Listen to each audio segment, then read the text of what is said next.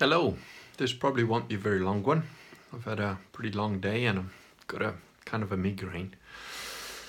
But I spoke to Vox today. I was on the phone with him a little bit, and we talked about a number of things. But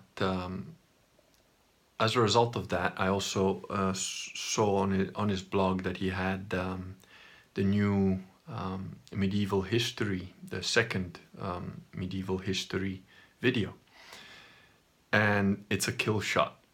In my last couple of videos, I've sort of explained why Protestantism is just retarded.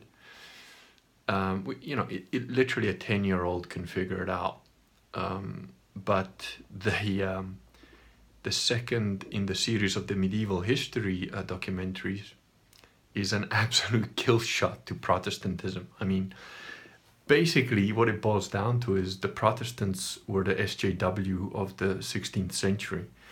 They went about tearing down statues and rewriting stuff, and, well, as we all know, ripping bits out of the Bible. No, as all the non-Protestants know anyway.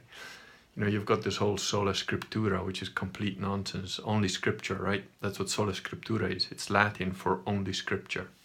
So only the Bible counts. So what's the first thing you do? Change the Bible, and it's beautiful because the lecturer, the lady that presents it, is a professor of medieval history, and she gives you right down to the details. So what the Protestants did is they basically ripped out these books from the Bible, saying that, oh no, they were like, Greek translations of original Hebrew texts. We're going back to the original Hebrew texts. So they went and got Hebrew texts, except the Hebrew texts they got were like from the 800 AD. While the original Greek texts were like from, 150 or 200 AD. So, and the Greek translations of the Hebrew texts were a lot closer to the original Hebrew text than the ones that the Protestants used, because, as you might know, the Jews are not fans of Jesus. So in the intervening 500 or 600 years, they kind of try to edit him out as much as possible. And really interesting things like the way that Mary was viewed and is viewed by the Catholics, in terms of the compassion and the fact that she was Jesus's mother and that you should have respect for that and so on. The Protestants are fond of saying that the Catholics worship Mary and they call her Queen of Heaven and therefore make her above Jesus. And it's all nonsense. She may well be called the Queen of Heaven, but that's just because she was the mother of Jesus. It is actually spelt out in various papal encyclicals that in no way is Mary superior to Jesus. But, she is the mother of Jesus, so why wouldn't you pay respects to that? And, it's quite clear that Luther has some pretty heavy mummy issues. Wanted to bang a nun, he obviously had a problem with Mary, it's the Protestants that have such a vicious, almost hatred of Mary. It's quite interesting. It's like, why would you feel so virulently against the mother of God, in essence? She did give birth to Jesus, so Jesus is God, so she was the human vessel that was picked to have him. Why would you be disrespectful to her? Interesting, isn't it? Especially when you consider it in the light of the Protestant puritanical streak, very interesting. But yeah, so kill shot on dialectic as well as rhetoric on that medieval, and it's fascinating. So, if you can do dialectic and you're a Protestant, you have my sympathies, but I would strongly suggest you watch that video because you might finally wake up. Then again, if you can do dialectic, you probably wouldn't be a Protestant anyway. If you can only do rhetoric, well, you're one of the monkeys, so cheers to you. Probably nothing will change your mind. And if it sounds a little bit like I'm gloating a little bit, Yeah, maybe I am. But it's just because the hilarity of it, you know, when you go right into the details, that's always the case, by the way. When you go into the details of anything that is, you know, a bit corrupt, a bit bent, it just gets worse. You know, the deeper you go, the worse it gets.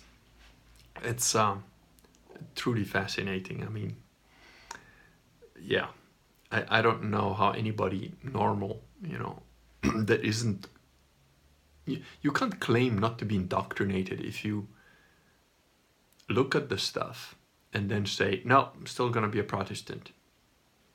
It just doesn't make any sense, you know. It's like I don't think anybody sane, starting from ground zero, would choose to become a Muslim. You know, you have to have it beaten into you for years when you're a kid. Then you sort of think, oh, that's all there is. You know, it's Pavlovian, but it's not thought out. So yeah, I just wanted to mention that like Vox Day knocked it out of the park again with picking people that know how to do their job really well. That was a really interesting conversation we had, actually. You know, I'm not saying anything he hasn't already said in the stream with Owen, but he reiterated to me that he had absolutely nothing to do with the short for Rebel's Revenge, or whatever it's called, you know, for the movie that's going to come out. And I spoke to him and I said, yeah, no, but you kind of, you know, you wrote the script. He said, yeah, I wrote the script, but I didn't write that scene. I had nothing to do with it, literally. The only thing that, you know, I write the script and I'll have an input in the music stuff. And I was like, that's even more impressive, because that means you got that result without being directly involved. And he goes, yeah, but my skill is not visual. I'm not visual at all. My skill is in finding people that are as dedicated and as good as I am at what I do in their field, which that's a hell of a skill to have, you know. And I'm slowly realizing that one of the divergent things that I have from Vox, and I do think it's environmental. I do think it's down to environment. You know, I grew up in the third world. He grew up in very much a first world, very civilized sort of world. And the difference there is that my concerns or immediate, what I call pressures, you know, like life pressures, were always much more immediate, much more day to day, rather than existential or long term, you know. It was like, okay, I'm gonna get jumped by 3 guys at school today. Like, how do I avoid that? You know, how do I punch the first guy hard? Do I run away? You know, it was always that sort of, you know, third world level survival sort of thing. And as a result of that, my inclination when figuring somebody out tends to come at it from that approach. It's like, oh, what's the weakness? What's the spot? What's the break? Where can I, you know? While Vox has a much more holistic approach and sort of tries to see the whole person in context and so on, which is an absolutely pivotal skill to have. You know, I suggest you try and develop that as much as possible. And it's very, very interesting. That's why he came up with that whole psychosexual hierarchy of things. And like I mentioned before, my own version of the psychosexual hierarchy, which I had in place long before I knew anything about Vox, was very crude, you know, it was very brutal. It was sort of like alphas, betas, and scouts, that's it. You know, there wasn't any of that separations, because betas are, yeah, whatever, all those guys that I can take out if I need to. The alphas are the ones I'm going to be careful about a little bit, because, you know, they can get a whole crowd up against you as well. That's also another thing. And the scouts, well, they're just like me. Leave them alone. They leave you alone. Piss them off or go against them, and you know, they'll try and poison you in your sleep, stab you, burn you, whatever. They'll fucking find a way to get you. So even though alphas can be very dangerous, also socially they can be. You can kind of see them coming. So really the only other threats from that perspective were other scouts. You know, they can be explorers, they can be assassins. You know, it's kind of, it's that skill set. And that's pretty much where I left it. The rest sort of was somewhat irrelevant to me. You know, then it was like things like, well, are you loyal? Are you my friend? Are you reliable? You know, do you turn up on time and do the things you said you did, or don't you? That was about it. You know, I didn't really concern myself too much with like why and what happened and why a person is in a certain way, which, you know, it's obviously a shortcoming. I should have perhaps spent more time on that, but it certainly wouldn't hurt you to spend more time on that.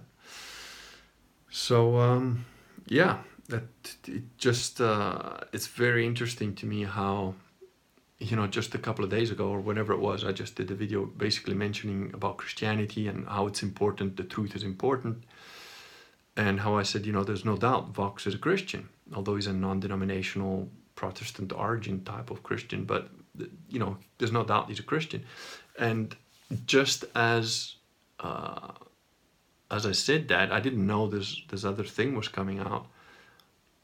There you go, you know. So the so-called non-denominational Protestant, in inverted commas, has just facilitated a documentary about how basically Protestantism is kind of dumb, because he's dedicated to the truth and he finds people that are dedicated to the truth. And it's, I just find it fascinating. I did mention, I don't know, the video that I said about Christian warriors rising, you know, Vox Deo and Benjamin, Bas Rutten.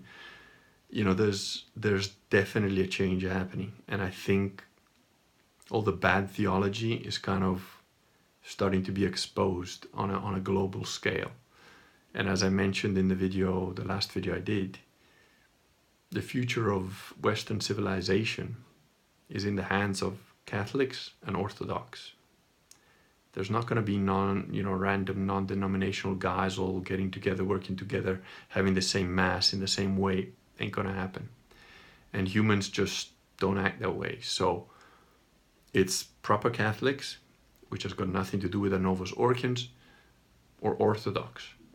It's going to be one of those two, because you need that homogeneity, you need that continuity in order to be a civilization. It's civilizing. The fact that you can have a Latin Mass anywhere on the planet that's the same anywhere on the planet, regardless of the language that they're spoken in that country that you're in, it's a civilizing and uniting factor. You don't have that with Protestants. You can't have that with Protestants. It's anathema to their very core ideas.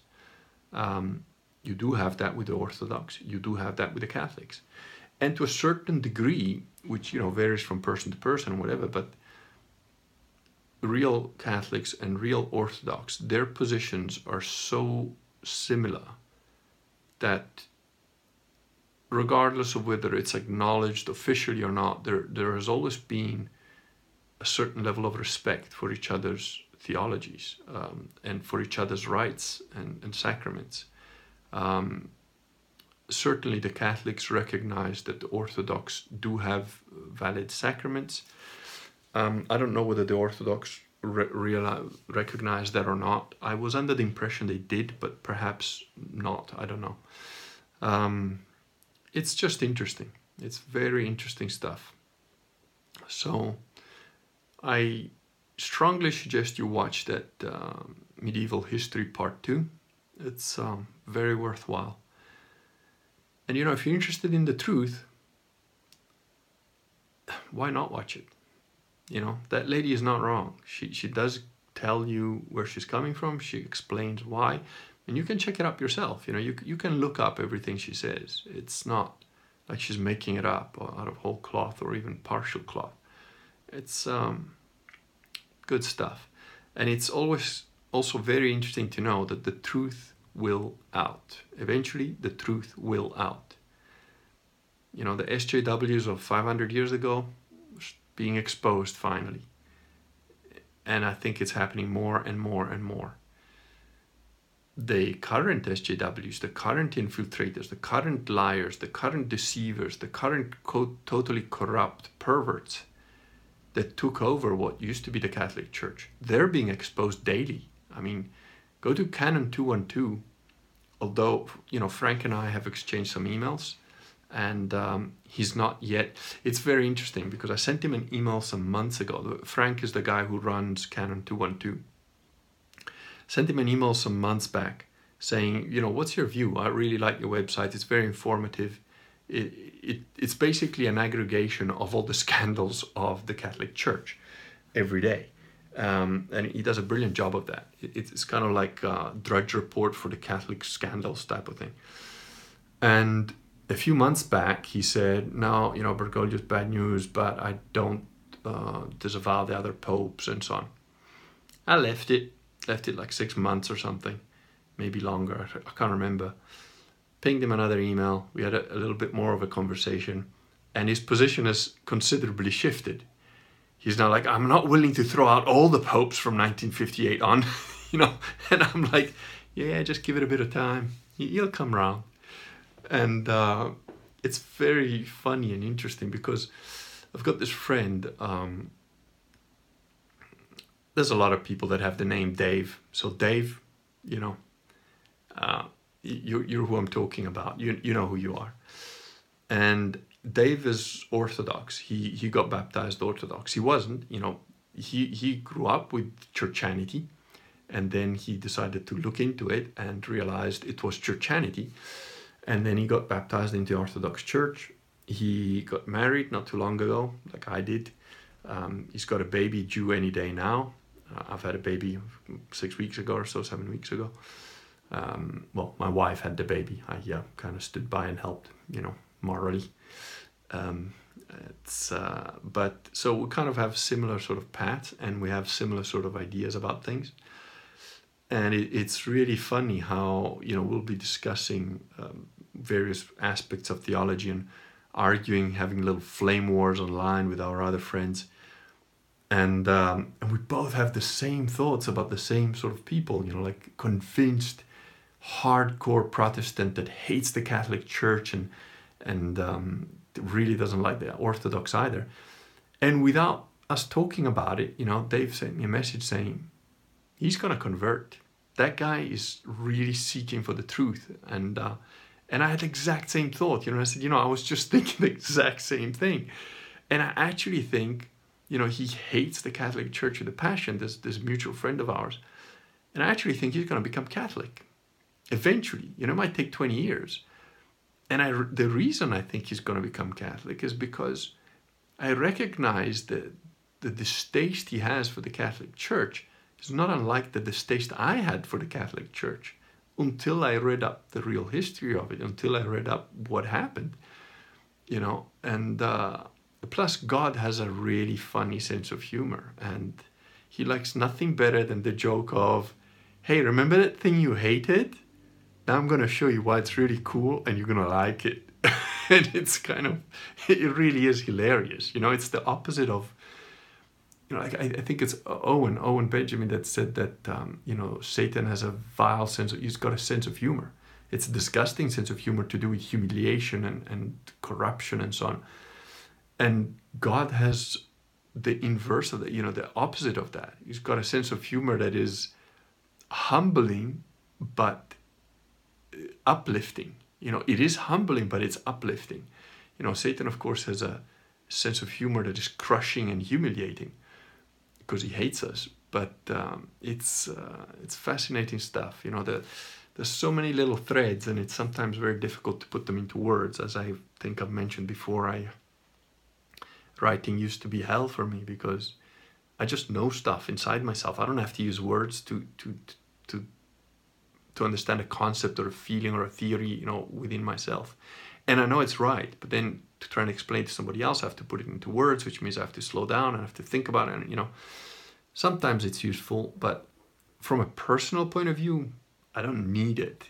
I need it because I live in the world and there's other human beings around me.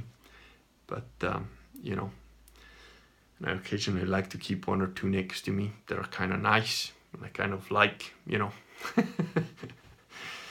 But yeah, it's anyway, I really recommend go to unauthorized.tv and look up the second episode of look at the first one too, look at the whole series. It's great.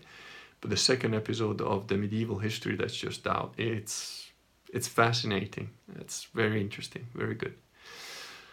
Okay, that's it, and cheers, and have a good night.